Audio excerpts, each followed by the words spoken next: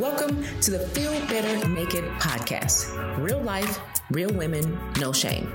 We take it from drop it like it's hot to I can't get off the toilet. In this podcast, we tackle questions about real issues women have to face with their body, life, love, and their career.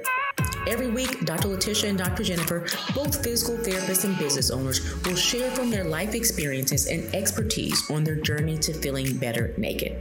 Join us as we ask the questions you never asked and have fun while doing it.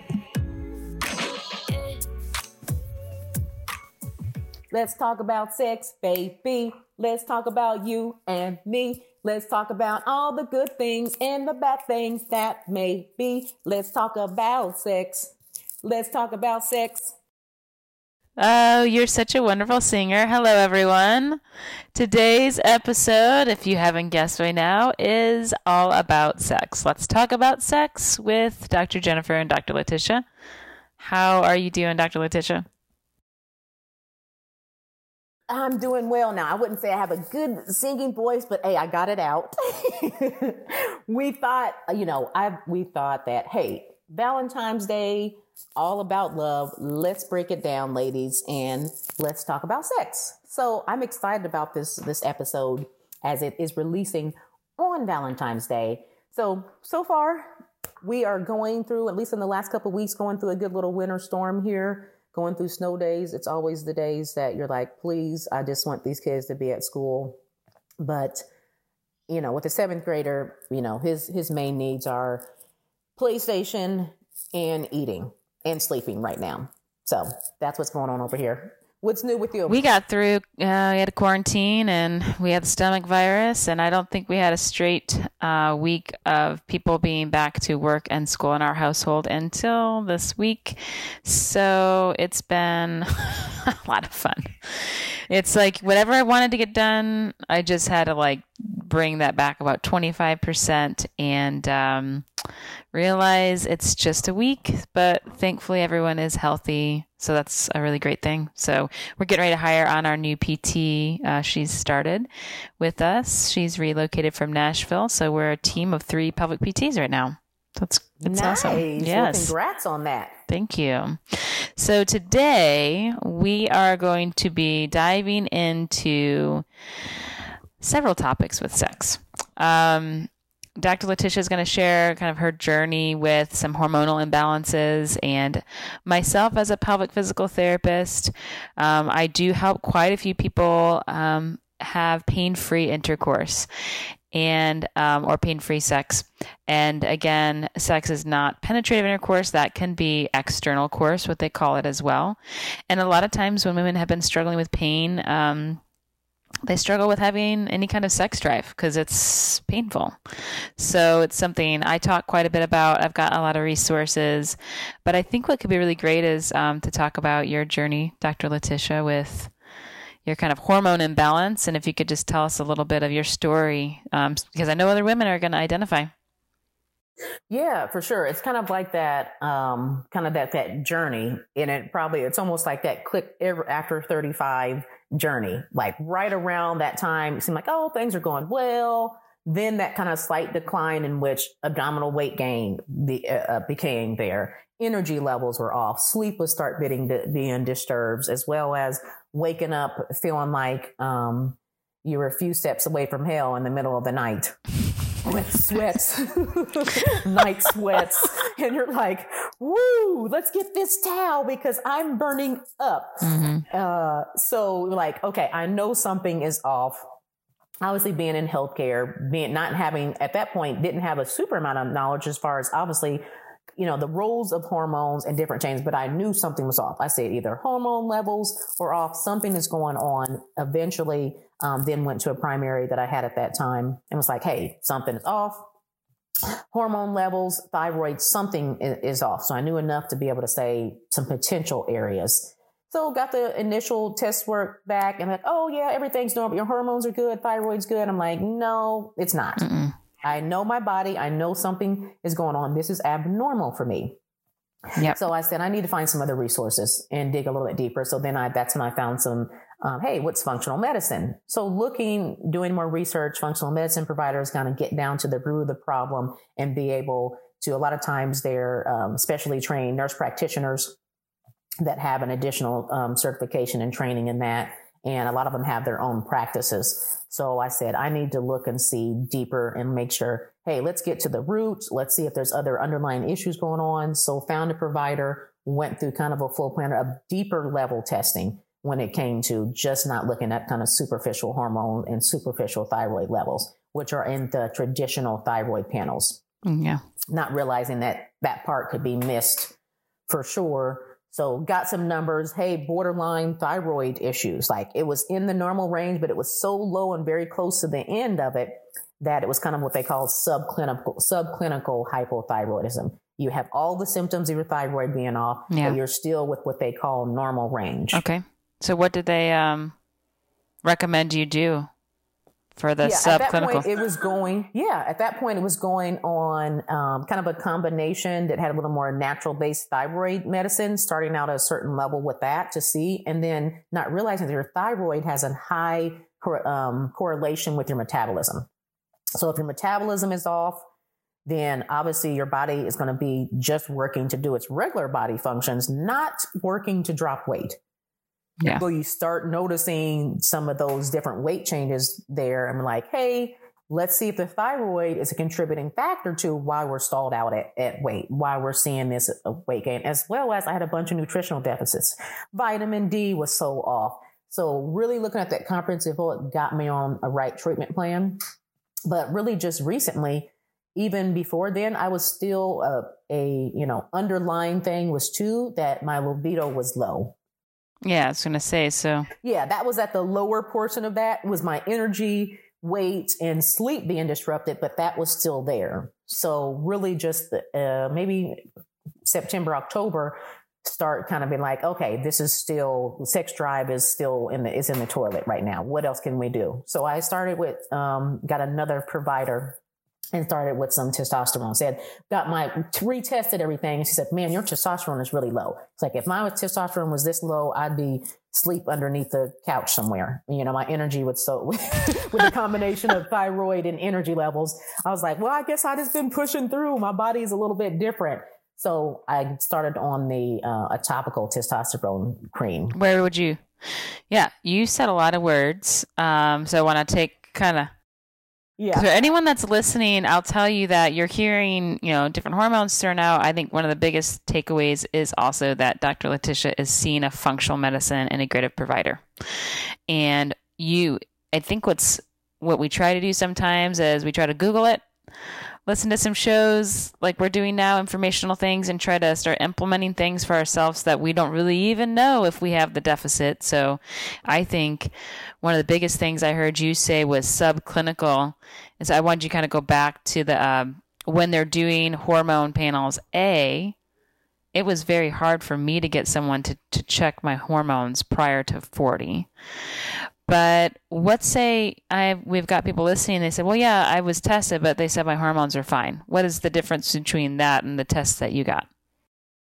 Yeah, I think there's a kind of like the baseline hormone panels that they look at. They do look at progesterone, testosterone, or estrogen, things like that. And then essentially one thyroid indicator and there's like 5 different indicators that kind of dig a little bit deeper into your thyroid. Mm-hmm. And initially those initial tests are just a surface level test. It won't be able to break down if you have a significant deficit in one other area. So that subclinical means, on paper, it was in normal range. And that's what a lot of ladies do. They go get their yearly physicals.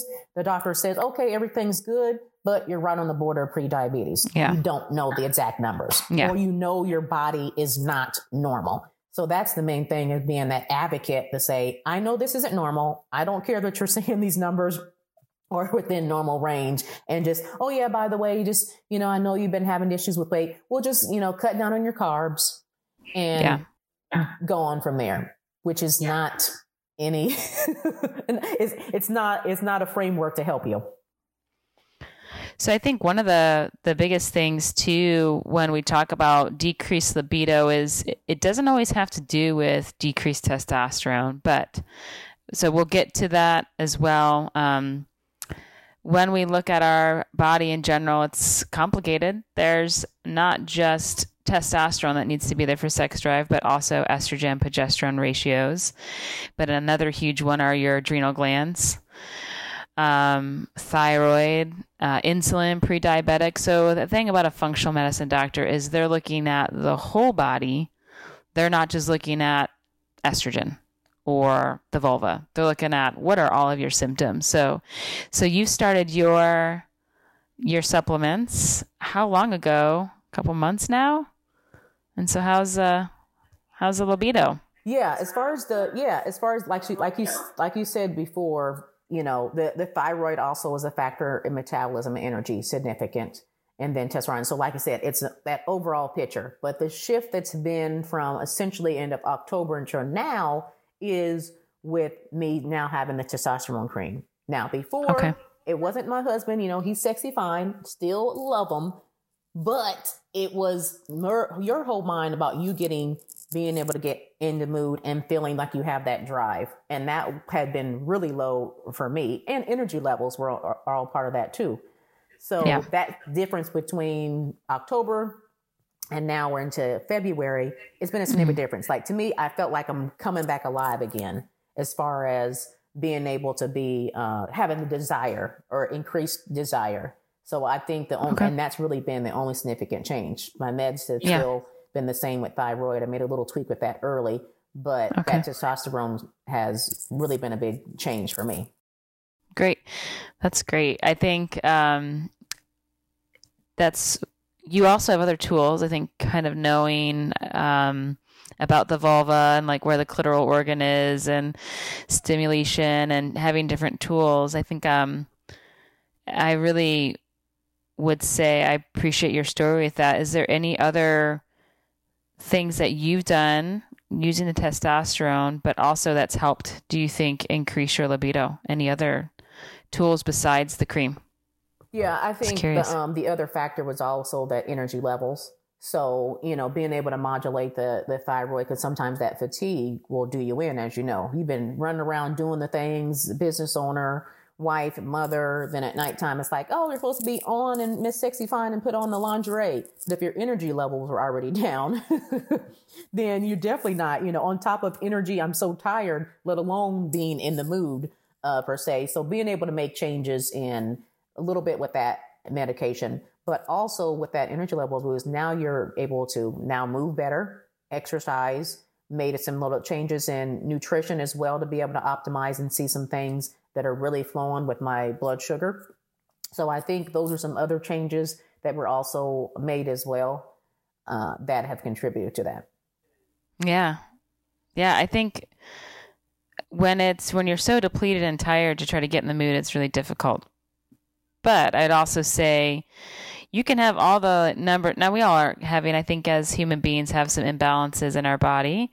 But I'd also like to say just having knowledge about what libido is and your sex drive and what that's supposed to be like. Oftentimes we have a misunderstanding. I think we might switch if you're okay with this a little bit on the fact that we're always taught that in sex ed, if we had the opportunity to have that in school, that painful periods exist. And as you and your friends talk through high school, that sex is just painful. And you're as a woman, you're kind of just there to just be available, but sex isn't really typically made for women thought process, meaning that penetrative intercourse is often thought of as the standard of sexual intimacy. I would say sexual arousal rather, for women, but we know 85% of women only have external orgasms. So if you're not sure that you've ever had an orgasm, you're not alone. And if you haven't had an orgasm, it is very hard to have a sex drive. Yeah. If it's not feeling good at all. And again, there's so many layers to this. So I'm just hoping to bring these things up in what I talk to my clients about. But also penetrative intercourse, that's just one way to have arousal for you. And it can be painful for some women, and it's quite common. 1 in 5 women have pelvic pain with that. So if you're dealing with entry pain or deep penetration pain, know that you don't have to deal with it. But I think also things like being able to communicate to your partner what feels good and stuff. I don't know how intimate we want to get here, but for you too, like your kind of key, it sounds like, was, yes, I've got the thyroid issue and I've got the fatigue, night sweats, brain fog, low testosterone, but you also seem to have other tools that you probably felt comfortable utilizing once you had those hormones on board, meaning like knowing what you liked in the bedroom. Exactly. Yeah. Because like when you kind of bring that fog out of having the other things, then you can really hone in on, necessarily what your desires are. And, like you said, as far as arousal goes as well. Another key that I didn't even think about is that modulating kind of those stress. So being able to kind of take those times where you do some deep breaths and meditation mid things throughout the day, focusing more on doing some restorative yoga, stretching, and things like that helps with that regulating of that system, so that, like you said, you'll be more open to the opportunity as well. So. Yeah, and that parasympathetic, we've got our autonomic nervous system, which is the fight or flight, or the rest and digest. And most of us women run in fight or flight, constantly highly stressed, but your rest and digest, that is supposed to decrease heart rate, blood pressure, decrease respiratory rate, but also helps with arousal. So let's just play out a day. I think Dr. Letitia has been a great encouragement to me on what are you doing to rest for yourself? She's holding me accountable. But I think you do a really good job. Like the other night you had your Janet Jackson special on, and you said, I'm just having a girls' night, taking time for myself. But what that does through the days and weeks is it's bringing you down a notch, and that then, yes, I would like to have sexual intimacy and desire, because you're in a really more quiet place and not running from the lion place. So I think when we do mindfulness or yoga or watching a show or just turning it off for a little bit, that in the long run can increase your libido, if I'm hearing you. Yeah, right. Definitely. Yeah. Like I said, that's my, I go into what I call my ladies lounge.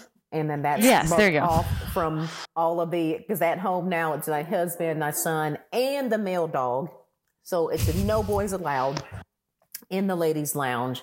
So being able to set that up so that, like you said, you have some downtime, you have the me time built in there and the time for you. So in there, you're not wife, you're not mother, you're not business owner, you're not auntie, sister, all the things you'd be able to set aside, that time. So I think that's a key when it comes to when you're talking about intimacy as well.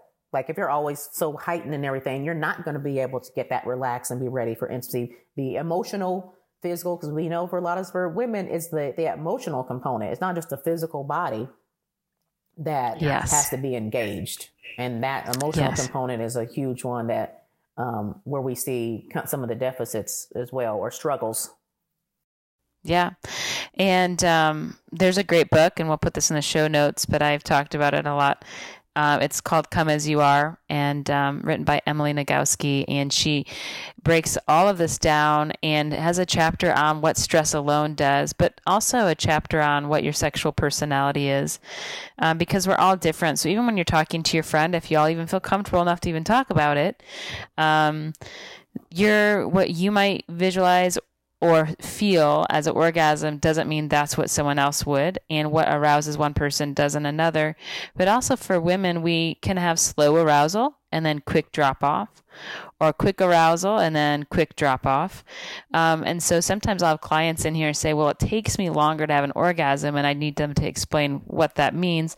And most often I hear in the clinic that, well, they're comparing themselves to their male partner, and we can't do that to a male partner. Because all you got to say, let's go. And then they're like, yep, I'm ready. But for women, a little kind of, if you don't mind me kind of switching into the anatomy part, we have a clitoral organ. And if you get a chance to look at that, Google the images, you're not going to be taken to a pornography site any longer. You could just say clitoral illustrations, or go onto my page there, and I'll make sure to do a post on Instagram what that clitoral organ looks very similar to what a penis would look like. And you have to have erection of the clitoral organ to also have lubrication. And what would create an erection of the clitoral organ could be stimulation. So you're touching using a vibrator, or even for women, as Dr. Letitia said, there's the thoughts. So a lot of women there's a nice tip I've learned from a sex therapist, that even scheduling sex and intimacy is important on your schedule, because the whole day, let's say you're going to do that on Wednesday, the whole day Wednesday, you're visualizing it, you're thinking about it. And so again, that's one strategy for women. And then, let's not wait till 11 o'clock to try to have intimacy, but we'll do that at maybe 9, because really no one at 11, everyone's really tired. It's hard. But all this to be said, that the anatomy, knowing that the clitoral organ, doing a quickie for a female is not very hard to be arousing for women, particularly if you're now having what's called vaginal dryness. So this is also something that can happen as women are perimenopausal. They will start to have some of the signs that Dr. Letitia said: brain fog, night sweats, difficulty sleeping, fatigue. But some women will also experience vulva changes. Your vulva is the outside of your vagina. It's like calling your face your throat. I'm going to keep saying this every episode, so if you've heard this, you're hearing it again. But if you don't look at your vulva, it is really important to look, particularly if you're having dryness and you're having discomfort, because the tissue can get really thinned out and dry when estrogen is low, as well as testosterone changes. And so the clitoral organ itself can also shrink in size.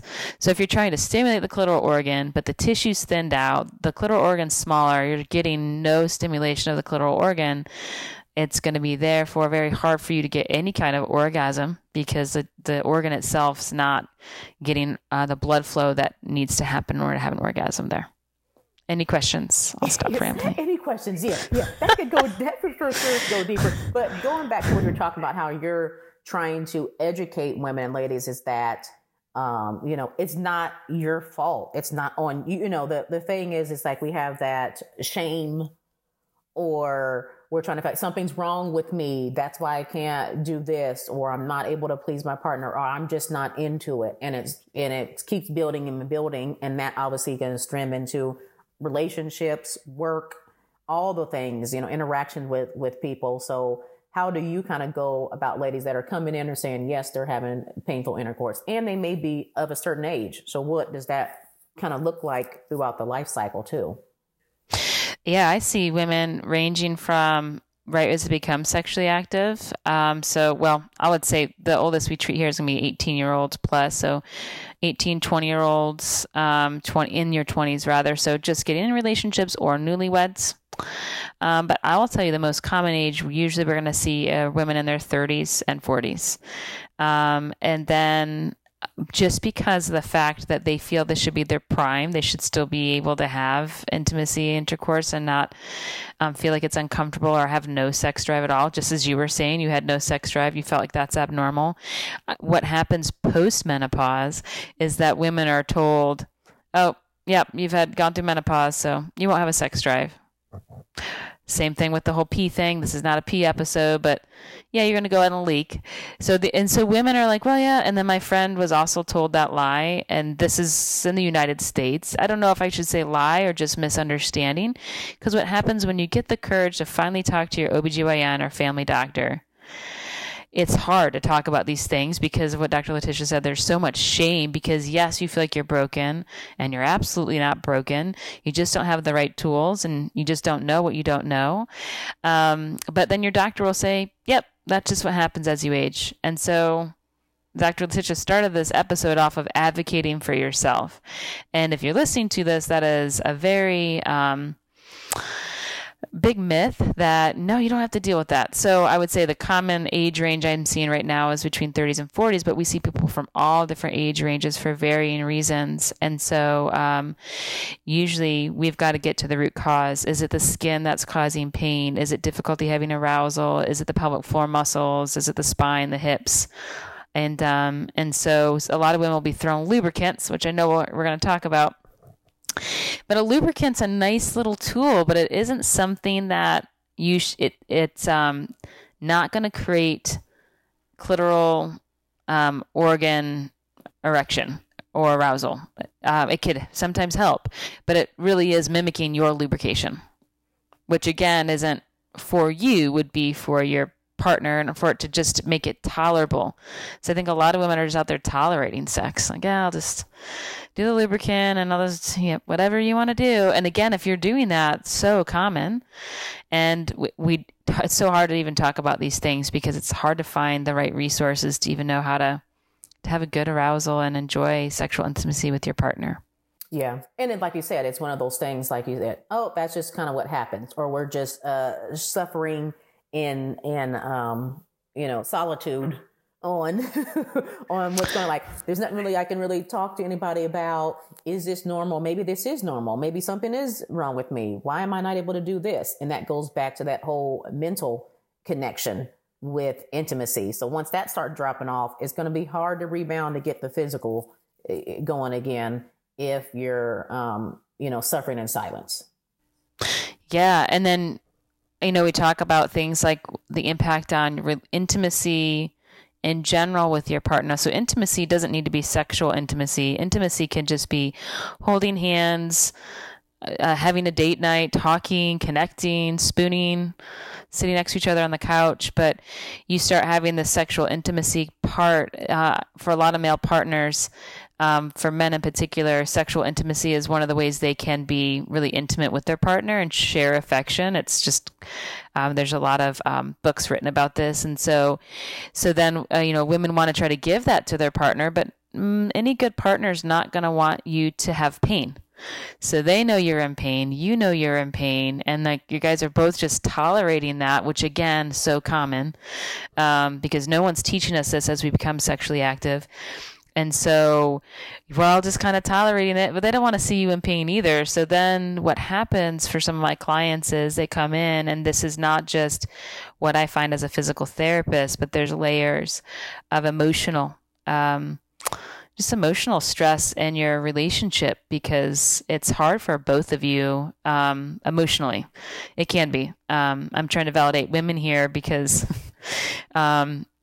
it's a lot more common for women to have painful intercourse than it is for men. But there is it can be hard on your relationship. Yeah, for sure. I mean, and the media obviously doesn't help. Media, images, movies, you've got this, all of a sudden, immediately you're turned on and the guy's like Jackrabbit 2.3 seconds and both of you guys are both having orgasms at the same time. And standing. That's that. Yeah, exactly. Yeah. The standing up against the wall and so you're like, oh, well, maybe that's the way it's supposed to be. Or like the lady was saying, It takes her longer compared to whom? Was it something, that you've been ingrained where you see movies, you see images and things like that, and it's supposed to be just like that? Or, missionary or cowgirl, whatever position are supposed to be, those position, every position you're able to have an orgasm for women. At least that's portrayed on media that I've seen. Yeah. that I've seen. And it's supposed to be like quick and all at the same time. Obviously the same image for guys is like a guy is a guy because everything is external. External, right? And we're talking about here these positions you see and such in these TV shows and movies. We're all now using standard of deep, or penetrative intercourse being the way that women have orgasm, which majority of us don't. It's not showing you any kind of foreplay or exactly. Right? They really can't because they're trying to hide things unless, there is pornography out there that is like feminist pornography and actually paid artists that do that. And I don't know if this is the place to really suggest different sites, but we maybe could, if you're looking for some type of pornography that's not illegal, free. But there's just different types of pornography, and I want to say that there's just ranges there, and that, again, so much taboo and shame around that. But if you're also learning, because how are we also learning? I mean, the generation that we're in now, you have access to anything, and you're also now watching pornography and seeing, oh, well, that's how they're, again, having arousal. But when it comes to you, it's really one of my biggest suggestions is like self-stimulating or searching on your own as a female, because if you know what feels good, then you can tell your partner. And that statement itself, like self-stimulation and exploring, can be really hard for some of you listening. And because, again, there's so much shame built around masturbation and is that okay? And we don't really talk about that openly as women. I know some men talk about it a little bit more openly. Yeah, exactly. Yeah. I'm not. Yeah, we're not going to down the men, but yes, it probably could be a little more open. Exactly when it comes to that. But I think another major key we were saying is that the whole intimacy part is just not all about the sex. Sorry, it's everything building up to it, holding hands. Yes, walking by, touching their head, or whatever little physical touches or things like that, or sayings, or sending text messages throughout the day if you do have your scheduled Wednesday deal. Even though it sounds funny to like try to schedule it, but sometimes that might be something to kind of change up things. It's like you said, you have that anticipation. Yes.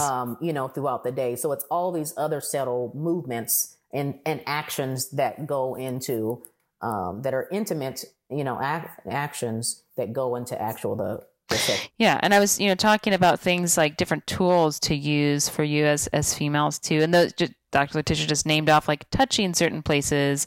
So some women feel they get increased stimulation when the foot is touched or the inside of their wrist. And it's you and your partner exploring that. I mentioned things like there is kind of feminist porn out there. What feminist pornography really is that it's pro-female pleasure, right? So that's what that term means.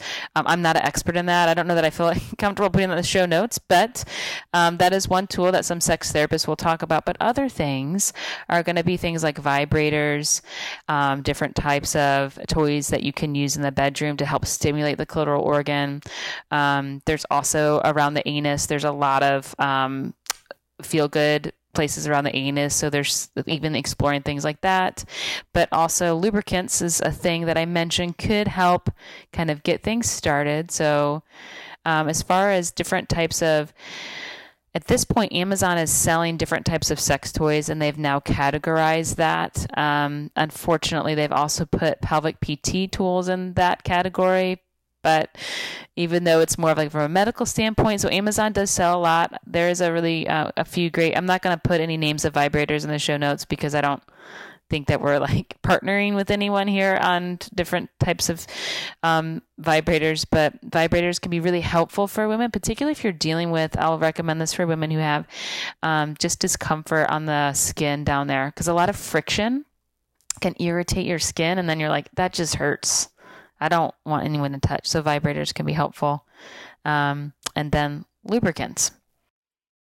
Yeah. So what about some safe, because, you always got all these super duper different flavors and scents and such in the garden and flowery XYZ. I'm sure there's probably some substances that are not so super healthy for down there.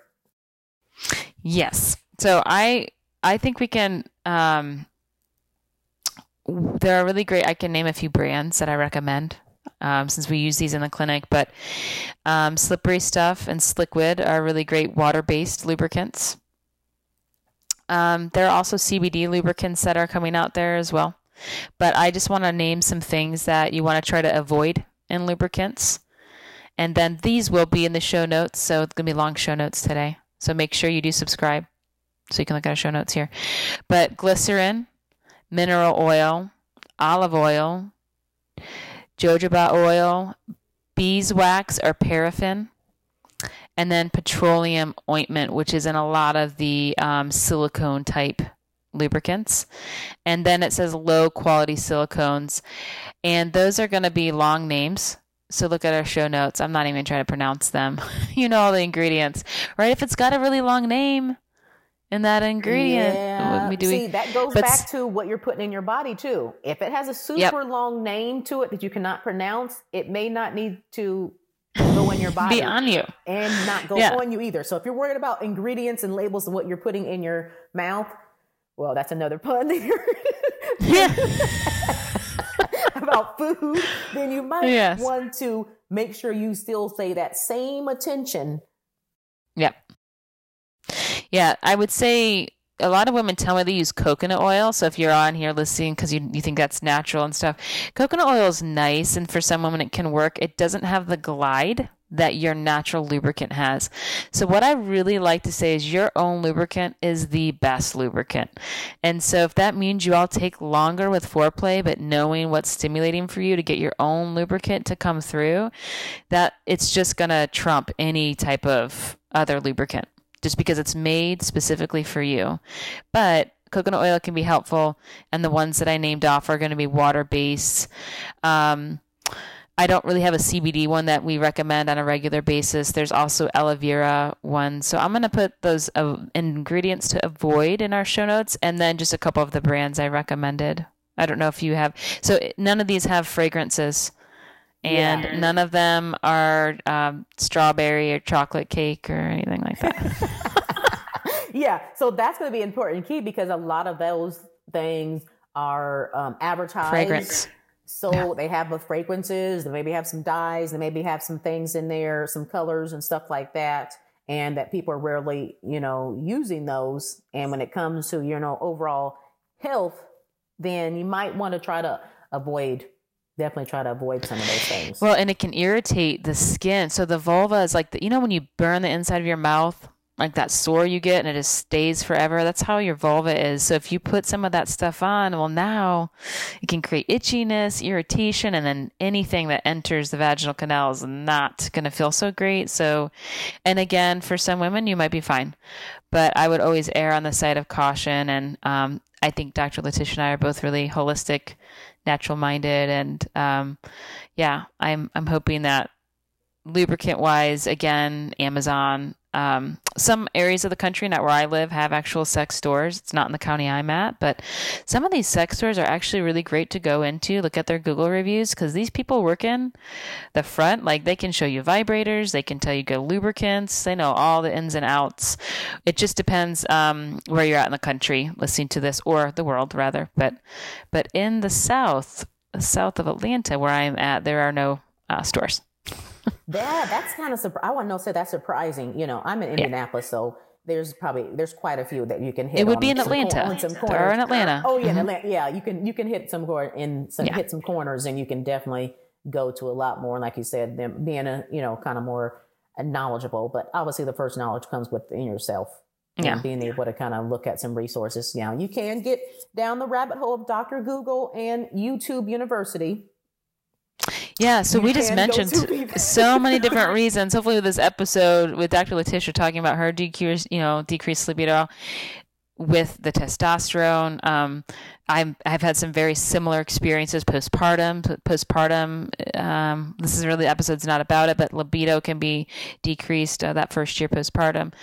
But I think there's just, as you're listening to our show, there are so many different reasons why you could have decreased libido, and it's layers. And Come As You Are is a really great book, but really having a great functional medicine or integrative provider to see where you're at with your hormones is key. But any other takeaways you'd like to share, Dr. Letitia? I think being able to kind of look at that more comprehensive view and look at other aspects and kind of bring things to light, so there's no shame associated with, like we know in our entire show is we're talking about real talk, real women, no shame. Yeah. So we're all here at a place to be able to, educate, obviously a little entertainment as well. But other than that, I think we're good to go. Hopefully you have a happy Valentine's Day. Yes. Happy Valentine's Day, everyone. You're going to sing again, or you're not going to sing again? No. I'm going to, but spare you guys the singing again.